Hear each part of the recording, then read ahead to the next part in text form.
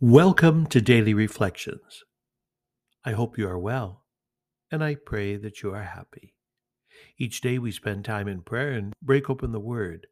I'm Father John, and this podcast is meant to guide us, to challenge us, to help us to grow in our relationship with Jesus and with one another. You are a blessing and a gift. God loves you so very much. And I just want to thank you for joining me today on this memorial of St. Teresa of Jesus, Virgin and Doctor of the Church. And we begin with Psalm 8, 2 to 3, 4 to 5, 6 to 7. You have given your Son rule over the works of your hands. Together, you have given your Son rule over the works of your hands. O Lord, our Lord, how glorious is your name over all the earth. You have exalted your majesty above the heavens. Out of the mouths of babes and sucklings you have fashioned praise because of your foes. When I behold your heavens, the work of your fingers, the moon and the stars which you set in place, what is man that you should be mindful of him, or the Son of Man that you should care for him? You have made him little less than the angels, and crowned him with glory and honor. You have given him rule over the works of your hands, putting all things under his feet. You have given your Son rule over the works of your hands. Our gospel for today is taken from Luke chapter 12, verse 8 to 12. Jesus said to his disciples, I tell you, everyone who acknowledges me before others, the Son of Man will acknowledge before the angels of God. But whoever denies me before others will be denied before the angels of God.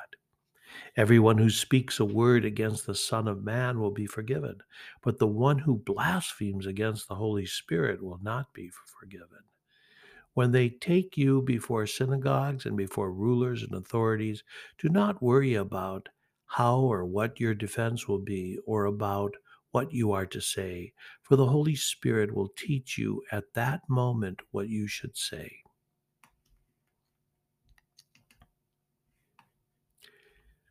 Jesus said to his disciples, I tell you, everyone who acknowledges me before others, the Son of Man will acknowledge before the angels of God. But whoever denies me before others will be denied before the angels of God. This statement we have before us is very serious. One person who comes to mind that denied Jesus not once, not twice, but 3 times is Peter. He did this 3 times. We read in Luke chapter 22, verse 57 to 61, when a maid saw him seated in the light, she looked intently at him and said, This man too was with him. But he denied it, saying, Woman, I do not know him. A short while later, someone else saw him and said, You too are one of them. But Peter answered, My friend, I am not. About an hour later, still another insisted, Assuredly this man too was with him, for he also is a Galilean. But Peter said, My friend, I do not know what you are talking about. And just as he was saying this, the cock crowed, and the Lord turned and looked at Peter. And Peter remembered the word of the Lord, how he had said to him, Before the cock crows today, you will deny me 3 times.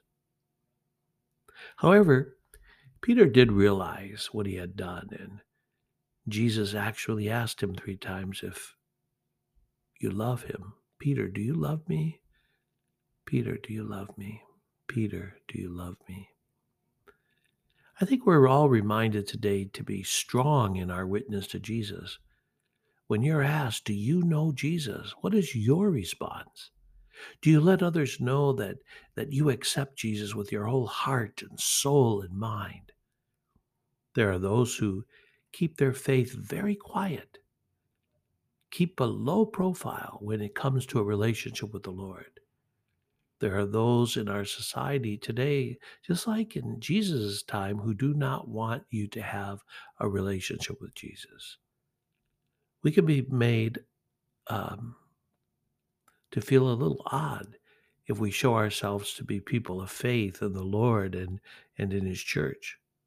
Declaring ourselves for the Lord today can be difficult because of the climate in which we live, but is so often hostile to faith and religion, and to be honest, our Catholic faith in particular. My friends, Jesus needs us to publicly acknowledge him just as he needed his first disciples to do the same. He asks us to be courageous in witnessing to our faith. He promises to publicly acknowledge us in eternity if we publicly acknowledge him. He also assures us of the help and inspiration of the Holy Spirit in our efforts to live our faith publicly. Imagine Jesus saying the words about us, I do not know him. I do not know her.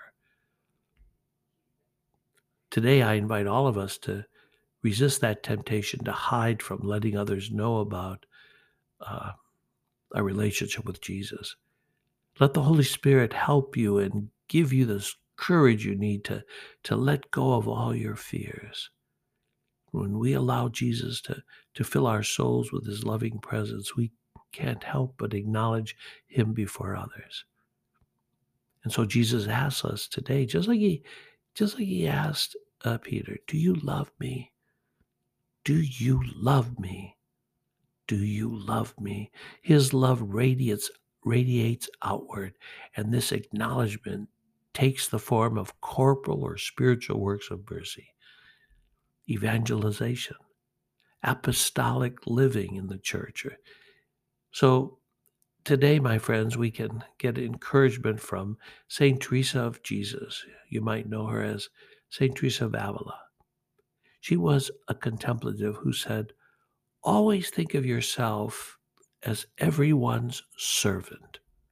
Look for Christ, our Lord, in everyone, and then have respect and reverence for them all. This is a call to reconciliation and justice. You know, there's a beautiful prayer attributed to St. Teresa, and I'd like to share it with you. It's a pretty famous, actually.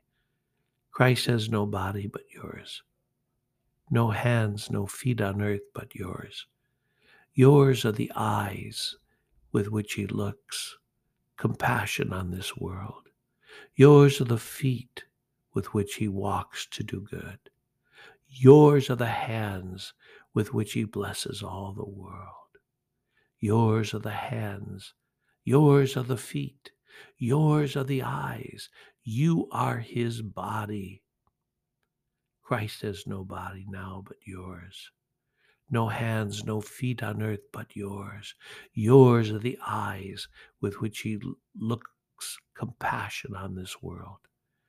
Christ has no body now on earth but yours. And so, my friends, let's acknowledge Jesus in our everyday life. Let's acknowledge him, and you will live. You will be set free, and Jesus will acknowledge you. Have a great day. Be sure of my prayers.